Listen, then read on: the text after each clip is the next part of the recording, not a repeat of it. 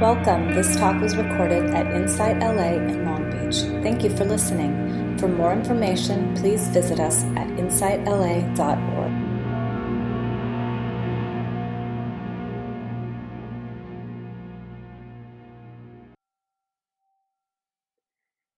Good morning, everyone. Happy Valentine's Day. And thank you very much for being here this morning. I'm not a meditation teacher. I'm not a Dharma teacher. It's just me, Kate. But I have read a few books about this issue. Today's Dharma talk is called Our Path and Climate Change. And Lars, Rick, and I just completed yesterday an Eco-Sattva training program together. So I think that is why that is all of the authority that I have to be talking about this, just to be clear. And I want to start with a quote. This is a book, Mindfully Facing Climate Change, by Bhikkhu Analayo, who is a Theravadan monk who teaches and studies at the Barry Center in Massachusetts. And this is the opening of the foreword to the book, written by James Baraz, who is a Dharma teacher in Berkeley, California.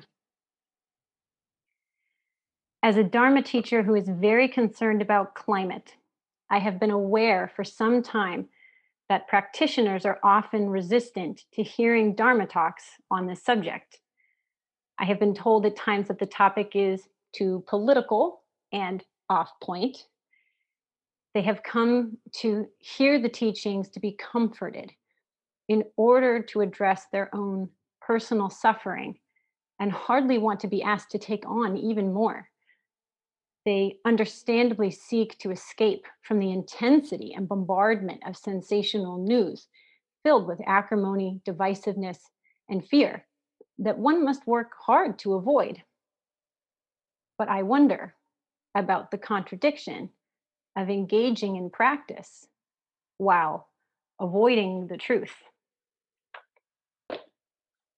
Okay, so that is a Dharma teacher, which I am not. This is a really tough issue to talk about. And for the reasons enumerated here, I don't want to talk to you about it. And yet I want to talk to you about it because I love you.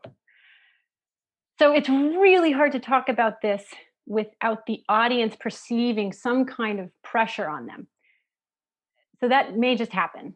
Something I say may feel like a push. I don't intend it, but I want to say that up front. And I want to remind everyone that this is a safe space. Every reaction, every emotion, every experience, every thought that comes up for you during this talk is absolutely, absolutely welcome here and should be here.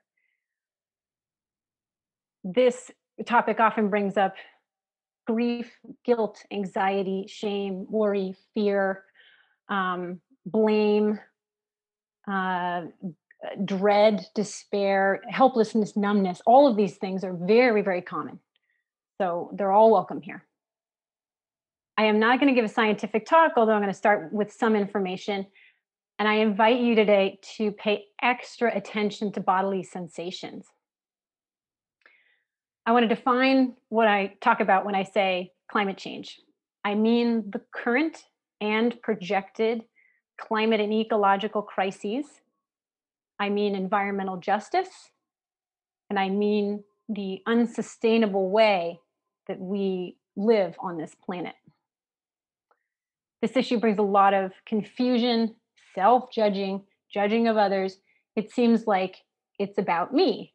My American carbon footprint is greater than that of a European's who has an equal standard of living, and it's multitudes greater than an African's carbon footprint. But still, there are people wealthier than I who produce more emissions than I, and there are people worse off than I. There are poor people, Black people, and brown people who suffer the health impacts of living near current fossil fuel infrastructure. And also, it's not about me. There are 100 companies who are linked to 70% of global historical emissions. Just 100 companies in the entire earth. Are they accountable? Who can hold them accountable? What about China? What about methane? I am done with saying those things. Okay, I want to say yes to all of this. Yes to all of these questions. Yes to all of these concerns. This is all part of it. Nothing I just said is wrong or right to wonder or ask about. It's a problem as large and complex as the planet. There's an organization, Project Drawdown, that has done the most comprehensive assessment of climate solutions and how impactful each solution is. There are 100 solutions in the book. I can do maybe 8 of those things by myself, 8 of 100. And they're not even the highest impact, even if everyone did them. I'm not trying to bum anyone out about the scale of the problem. I hope that I am conveying that this is a truly individual and collective transformation that needs to take place in order to keep our planet in this zone supporting the most life. In the interest of doing no harm, we Buddhists always want to take care of the planet in this moment. We're very much this present moment oriented people. But our beloved Sangha of scientists are clear that we face catastrophes in the future. So, a fully individual and fully collective issue that is future focused. What is Buddhism going to say about that?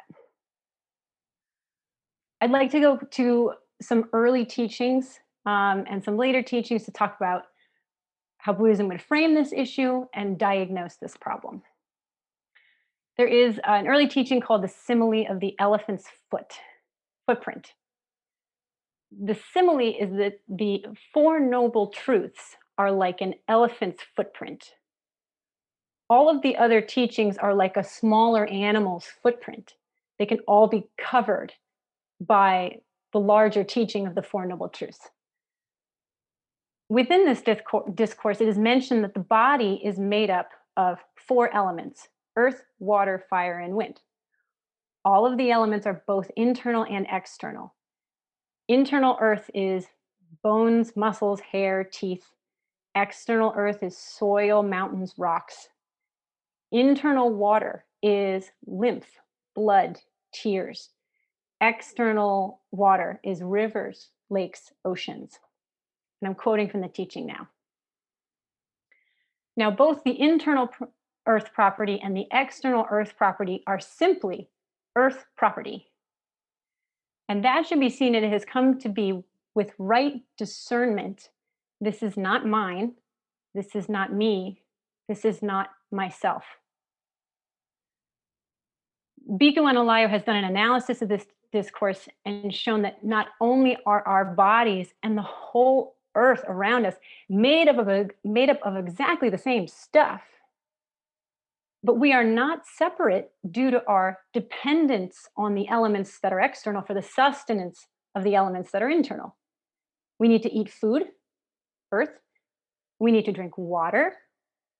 We need to breathe, wind.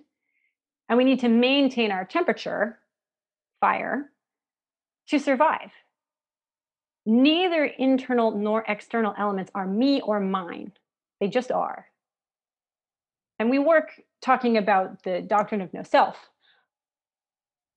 pretty often, but I wonder if upon investigation, we find that we have turned earth element, external earth element, into mine, my yard, my favorite park, my beach. And sometimes we other nature. Ew, gross, seaweed, ew, whatever. Ugh, gross. We other it. It is not us. And making mine and othering are both ego imputations on what is all just elements. The elements are also equally impermanent in us and on the earth. All of it is of a nature to arise, abide, and pass away. and we'll come back to that. There are a lot of early Buddhist texts that are prescriptions for monks how to live and how to be in community, lots of rules. There are plenty that mention that liberation will not happen if the monks are not properly nourished and if they're not in the right environment. It's noting that environment matters to meditation for liberation, which is the project of especially early Buddhism.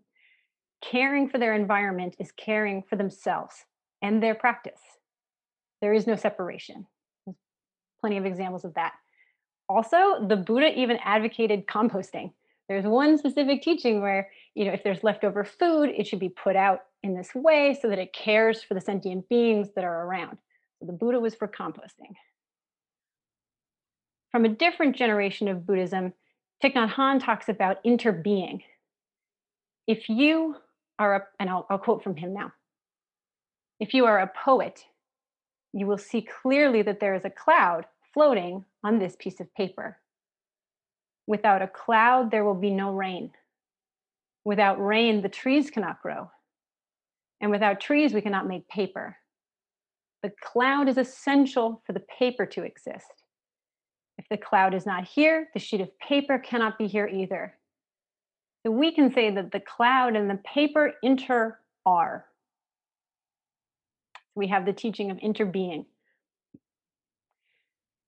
There is also a very relevant teaching, early teaching, called the Discourse of the World Ruler.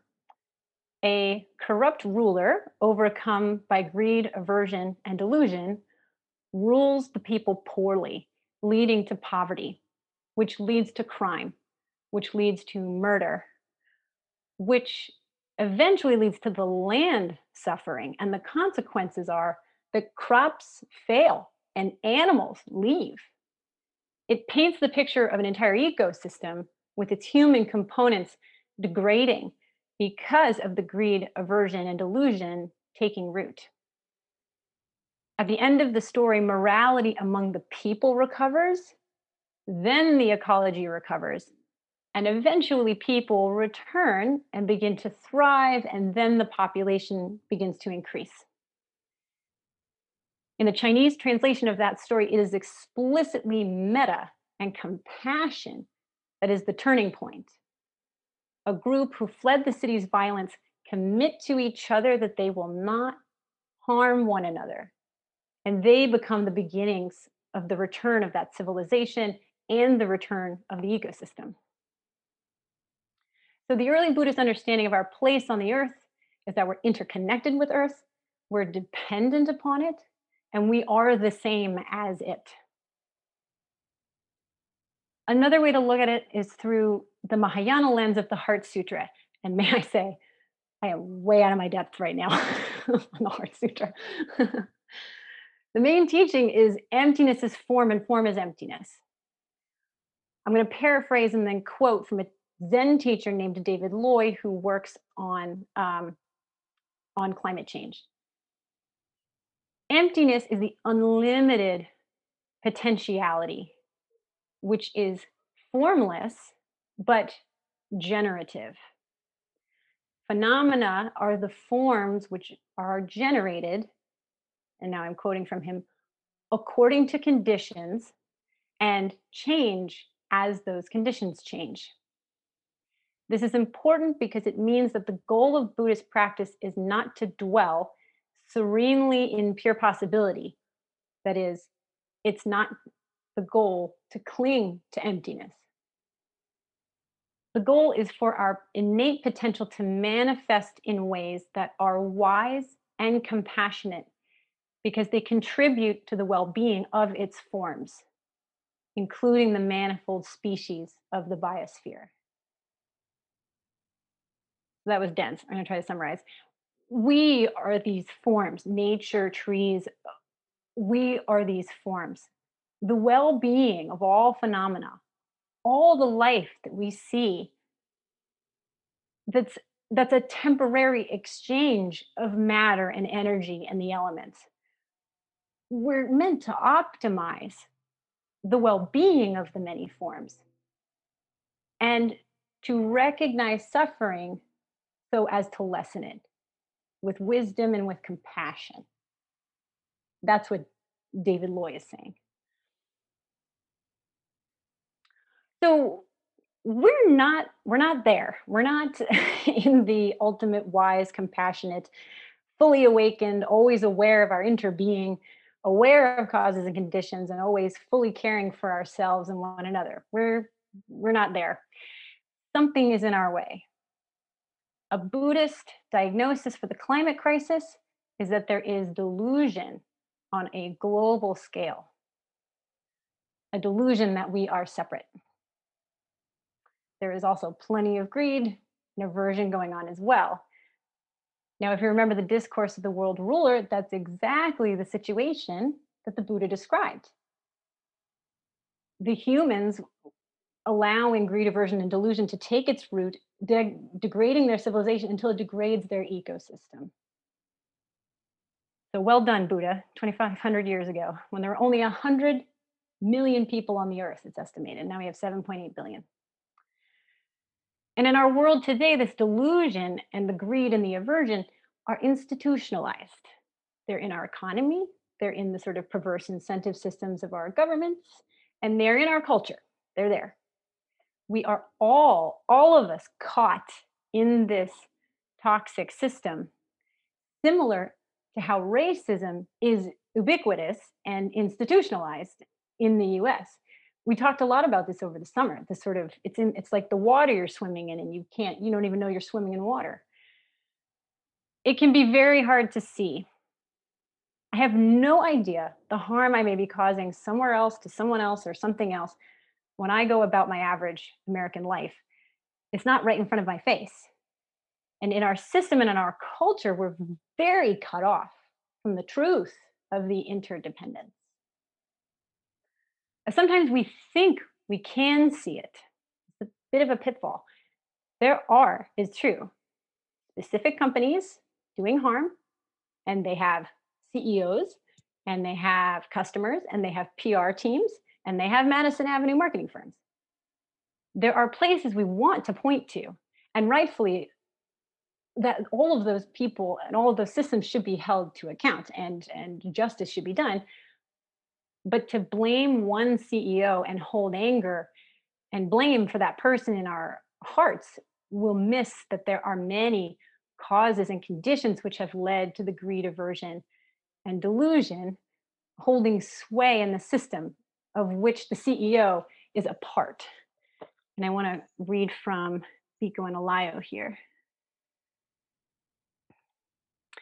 The understanding can be employed to counter the assumption of monocausality, be it consciously or unconsciously, in the sense that just a single cause is held to be responsible for a particular situation or problem.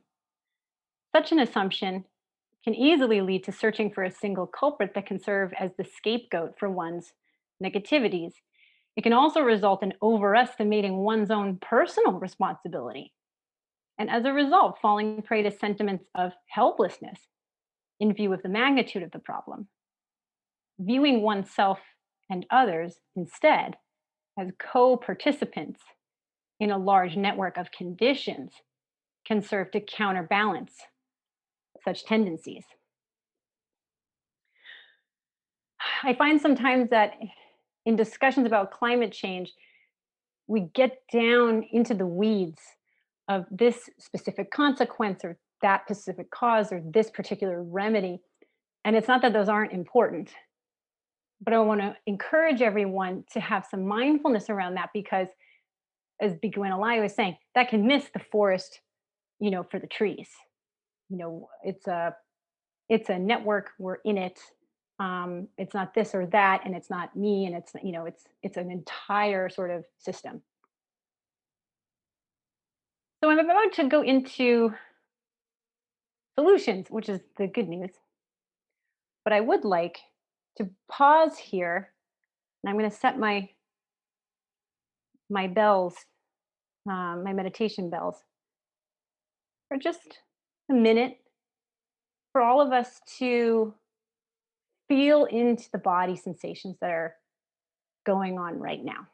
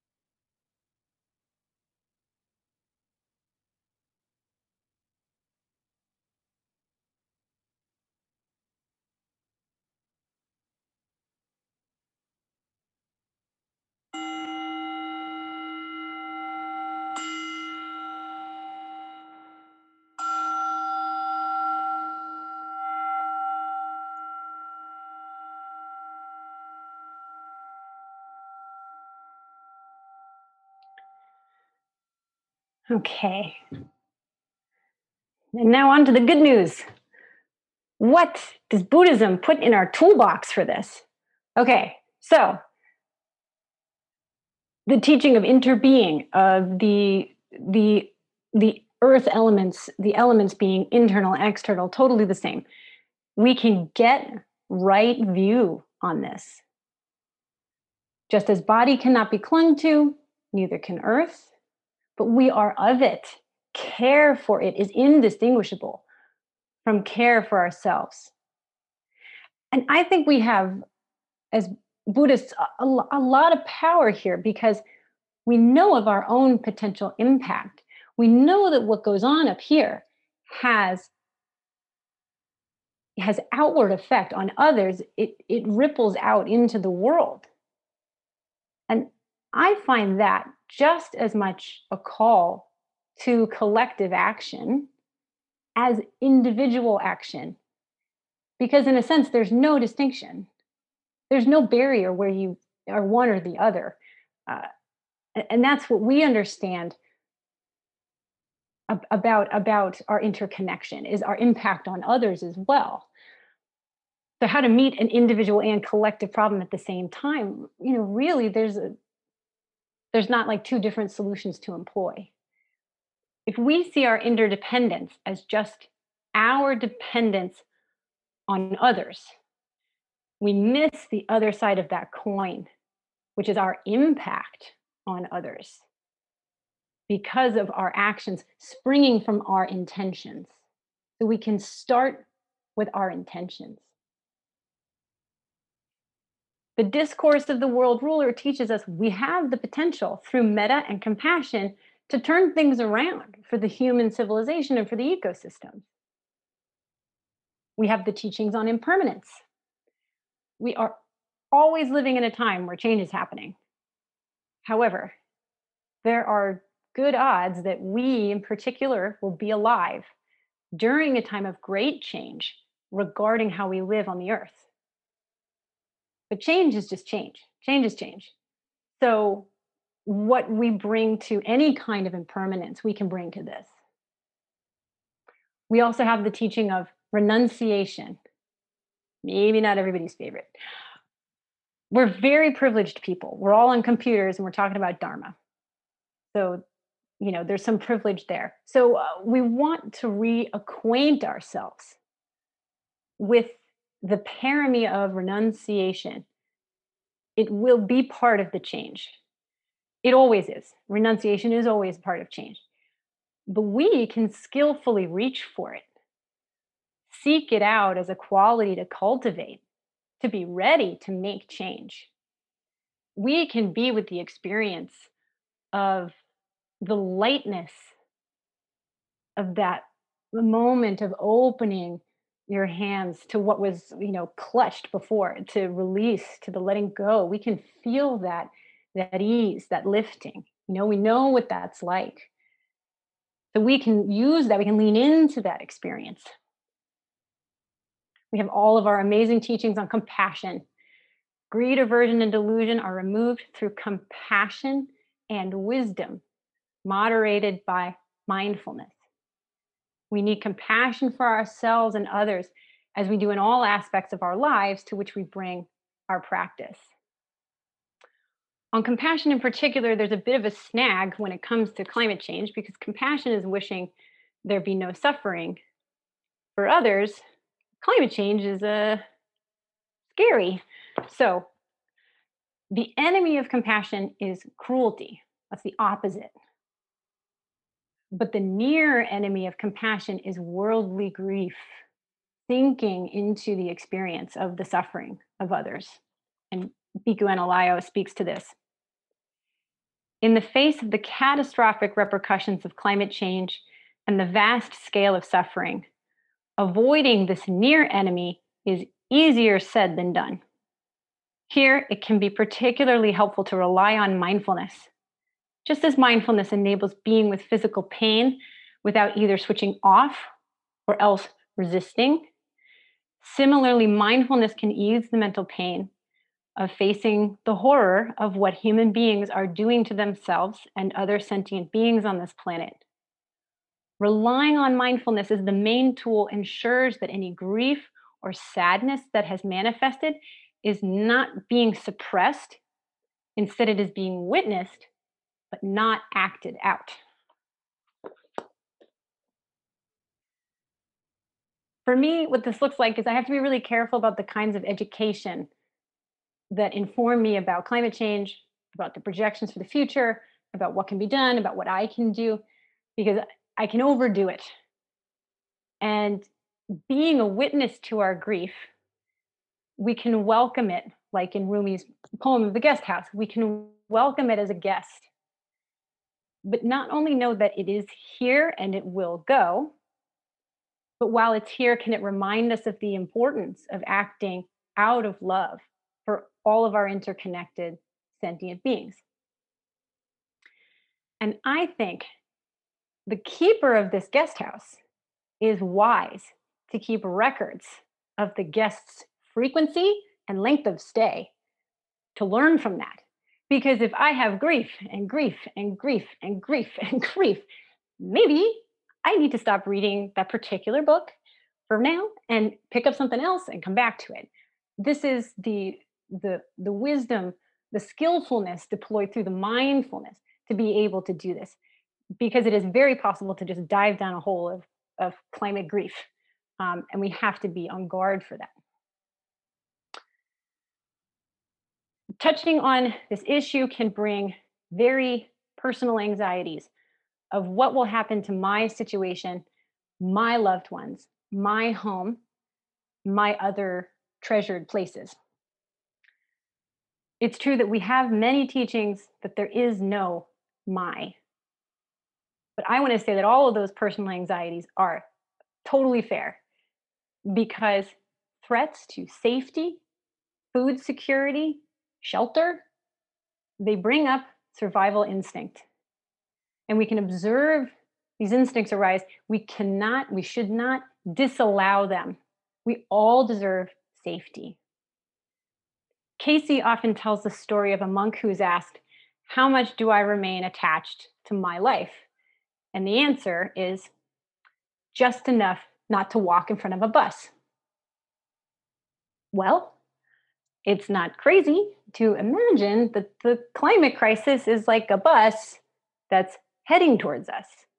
And that is a super dramatic visual. And I don't mean it in that way, that it's like, oh, it's a bus and it's heading for us. That's not what I mean. I want to draw the comparison between that in Buddhism, there's not a disavowal of self-preservation, just like in the monk saying, oh, well, I preserve myself and don't walk in front of the bus. So even though we have practices of contemplating death, that is to cultivate our non-attachment. They are not teachings antithetical to the preservation of life, our lives, life generally. So I want to acknowledge that it is okay.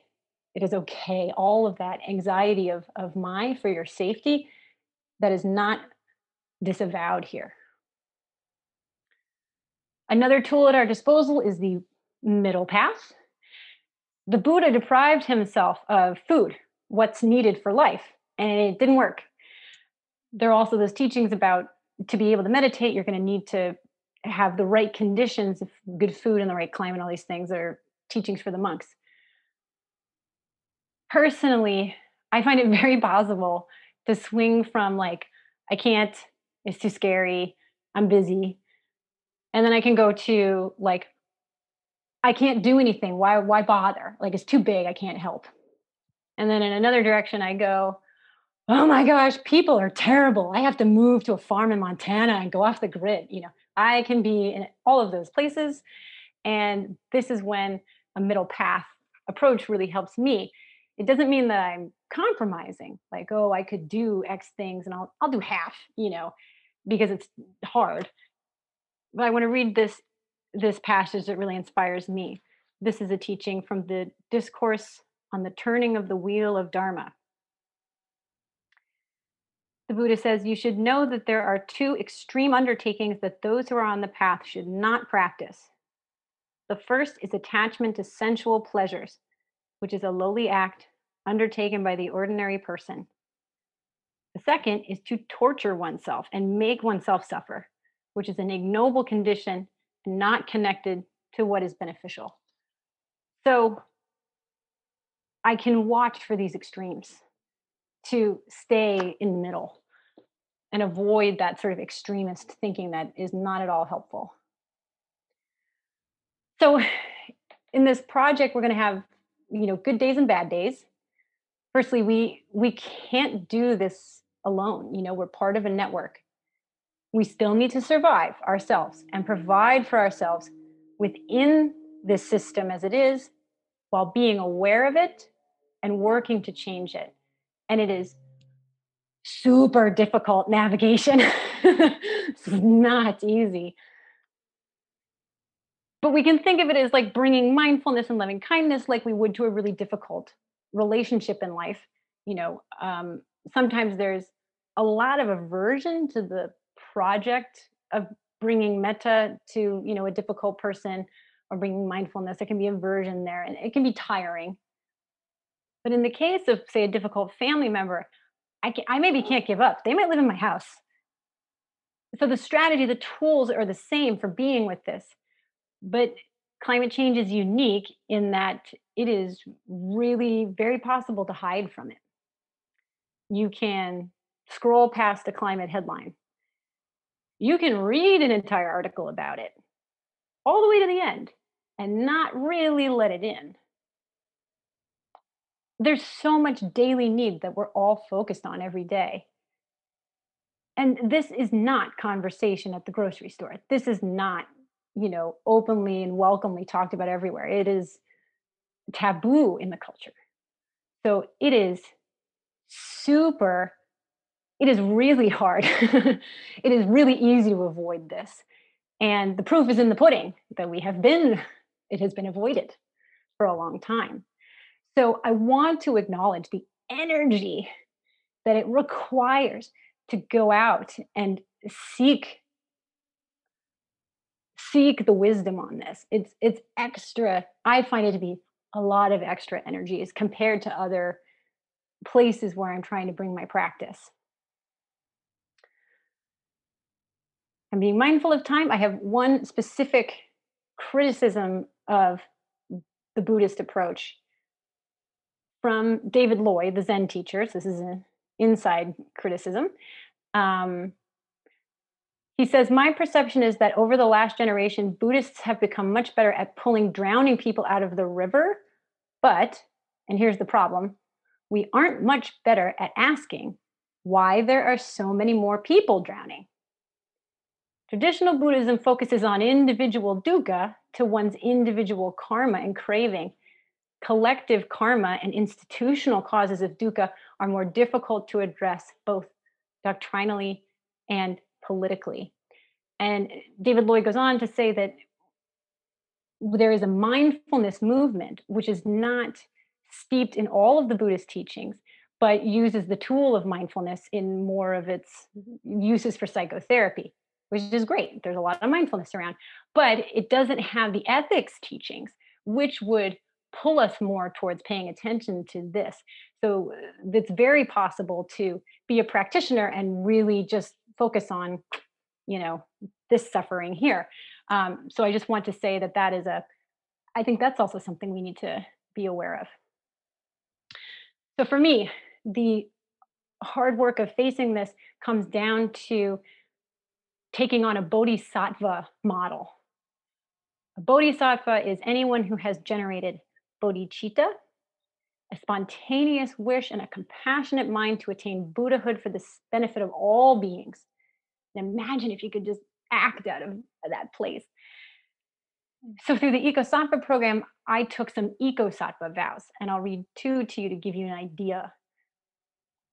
Based on my love of the world and understanding of deep interdependence of all things, I vow to live in earth more lightly and less harmfully in the food, products, and energy I consume, to commit myself daily to the healing of the world and the welfare of all beings, to discern and replace human systems of oppression and harm.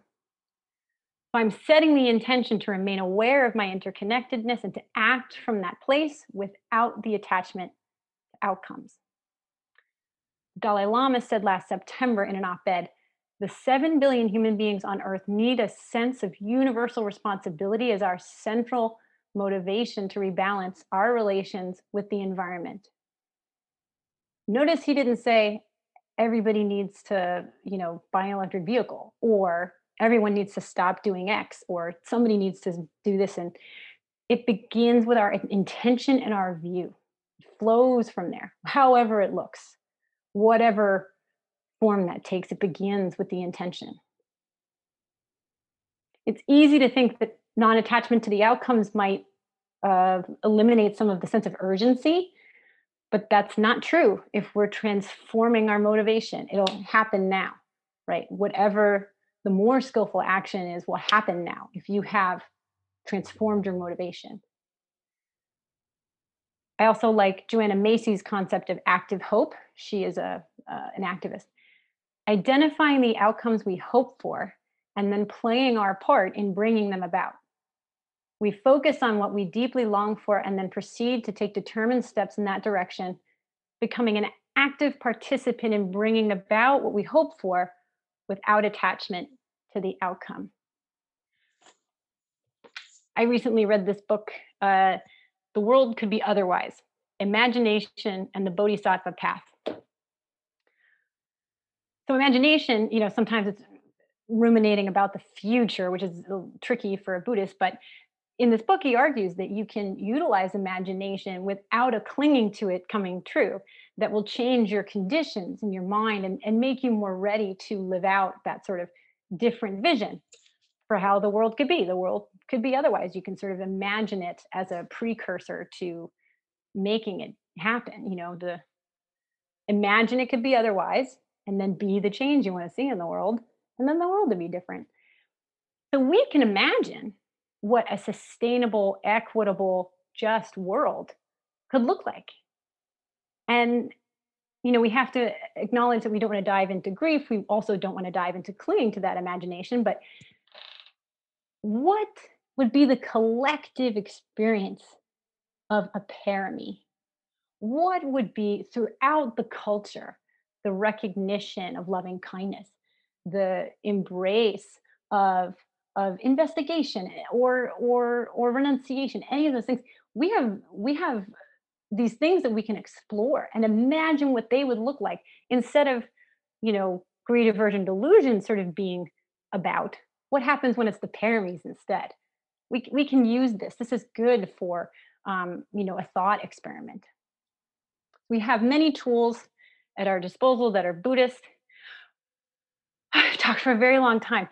So now I'd like to break it into groups, 3 or 4. I'm going to let Dawn break that out, and then we'll come back at 11:20, maybe 11:21, and chat. Thank you guys so much. Welcome back, everyone. So I want to open it to the floor for whoever would like to share about what's going on for them. So thank you, Kate, for wonderful teaching. Thank you. That's all.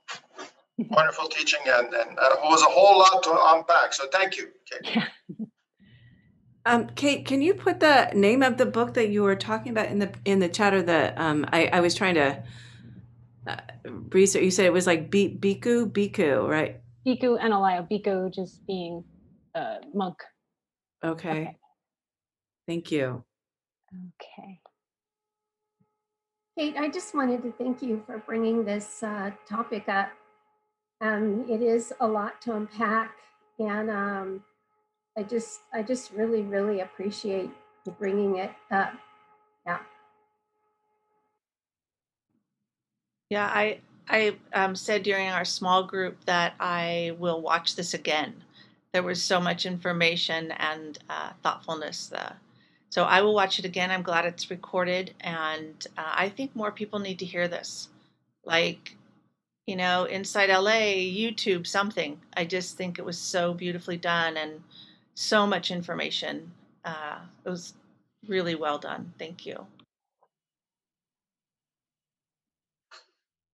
Yeah, I thank you so much, Kate. I'll just briefly share what I shared with my group, which was that I had read Ram Dass's autobiography in January.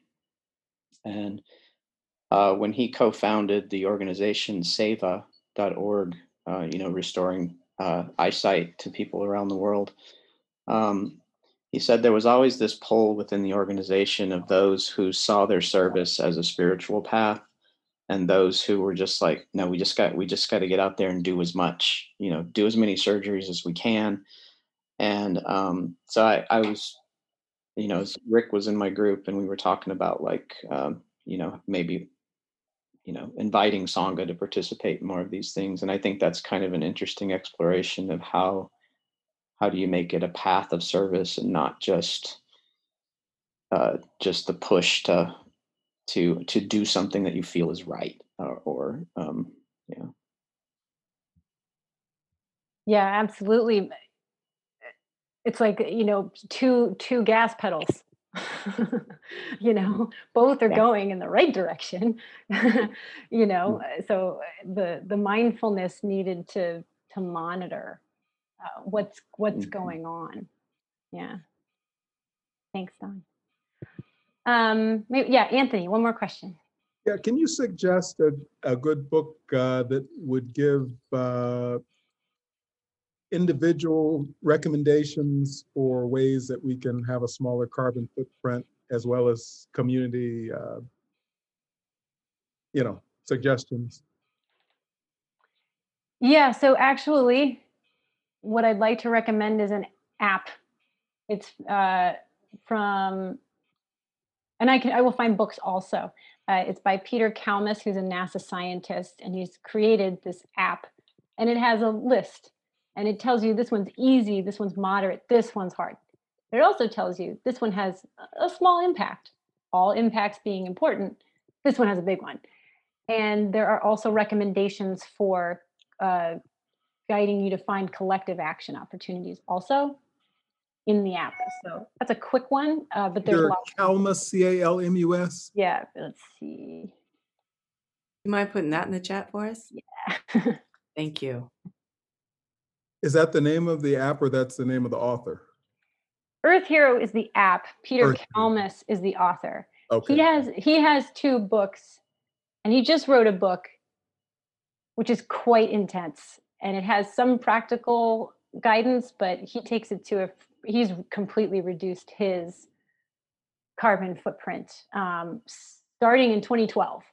So it's taken a long time to make all those changes, but he's kind of the expert, firstly, on the climatology. He studies clouds basically, and their role in warming. But he's also sort of privately a student of reduction of his carbon footprint, like to the extreme. Interesting book. I cannot practice all of his recommendations. He gardens. He feeds himself. So, yeah. So in the end, Kate, go ahead. I went out and I bought a Tesla, and then a friend of mine told me, "Yeah, well, you have to do something with those batteries, and it's going to be pollution caused by your lithium-ion battery. It's going to, it's like, oh my God, So it's so confusing what to do. It's super confusing, and a lot of compassion is needed for those conversations, because I think the person on the other side may care just as much as you do, but we are all struggling with our own understanding of the problem. And, I still, having focused on this issue for a while, I still meet with new information, and I have to have the humility to say, whoops, I didn't know, instead of, that's not right. My worldview is set and I defend it. So it's really hard. It takes a lot of compassion for yourself in that conversation, and a lot of compassion for the other person. A lot of guidance around having climate conversations is not about, tons of CO2, how many tons of CO2 and whatnot, but about like, what does it mean to you? What's at stake for you? What does it bring up for you? Would that be a different kind of a climate conversation you could have, instead of units of carbon and units of energy? Yeah, I'm hoping there'll be more information out there with this, the Biden administration putting it, as a priority. And maybe we'll get even more guidance coming from the federal government that could trickle down. Yeah. It's a much more hopeful time. Shannon raised her hand and then vanished. So we're there. She changed. Oh, there you are. You moved. Okay. I was going to tell the whole group that how you and I were talking about. Well, in our group, we were talking about how isolating it can be to kind of be, like, for example, you might be the only person in your family who seems to be thinking about it. You know what I mean? And it's like, you live with these people. And so, how do you change, like, for example, how do you make lifestyle changes when, like, your immediate family doesn't seem to be considering those things? You're kind of doing it on your own, and so then you're like, it's just easier to just go with the flow or whatever.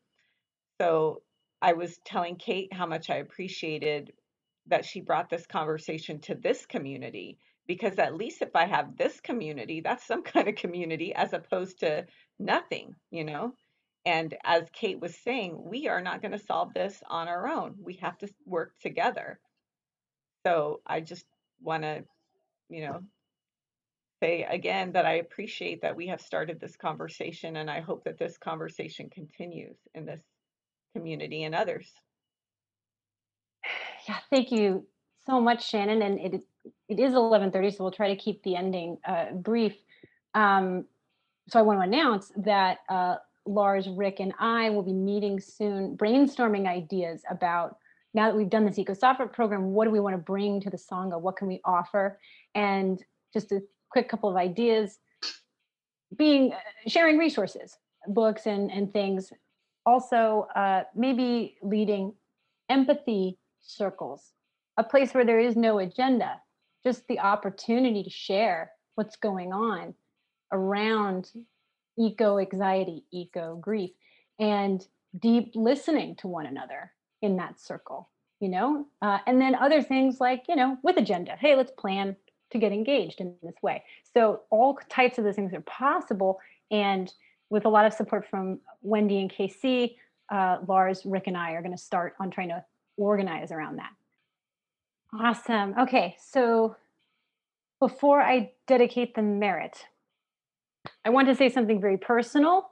It's quite ego involved, and it might not necessarily be terribly Buddhist, but I could say honestly of each of you, thank you for your practice, because of what it brings to fruition in my life as a Sangha member with you and into this world.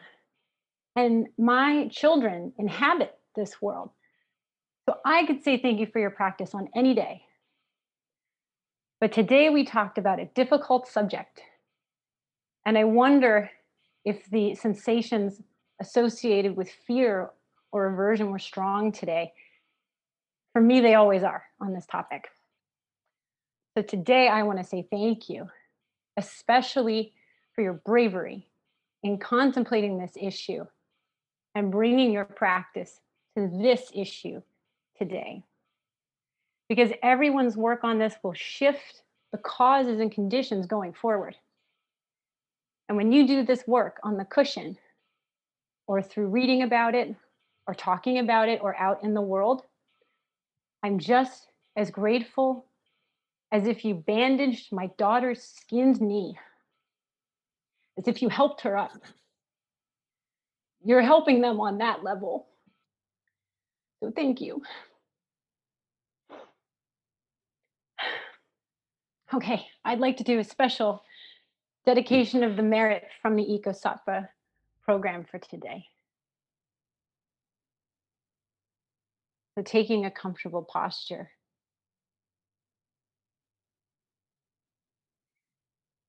May all beings be held sacred. May all beings be cherished.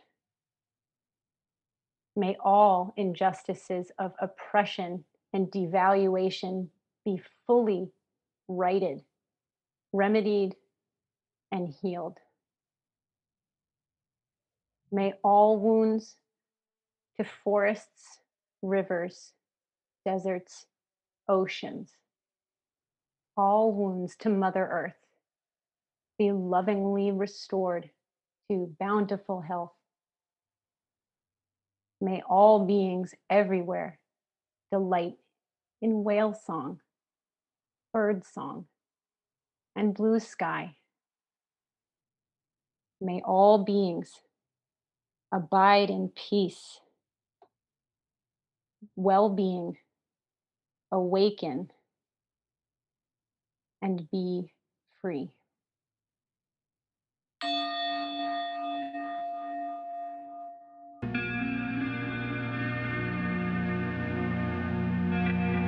You have just listened to a recording from Insight LA in Long Beach. For more information, please visit us at insightla.org.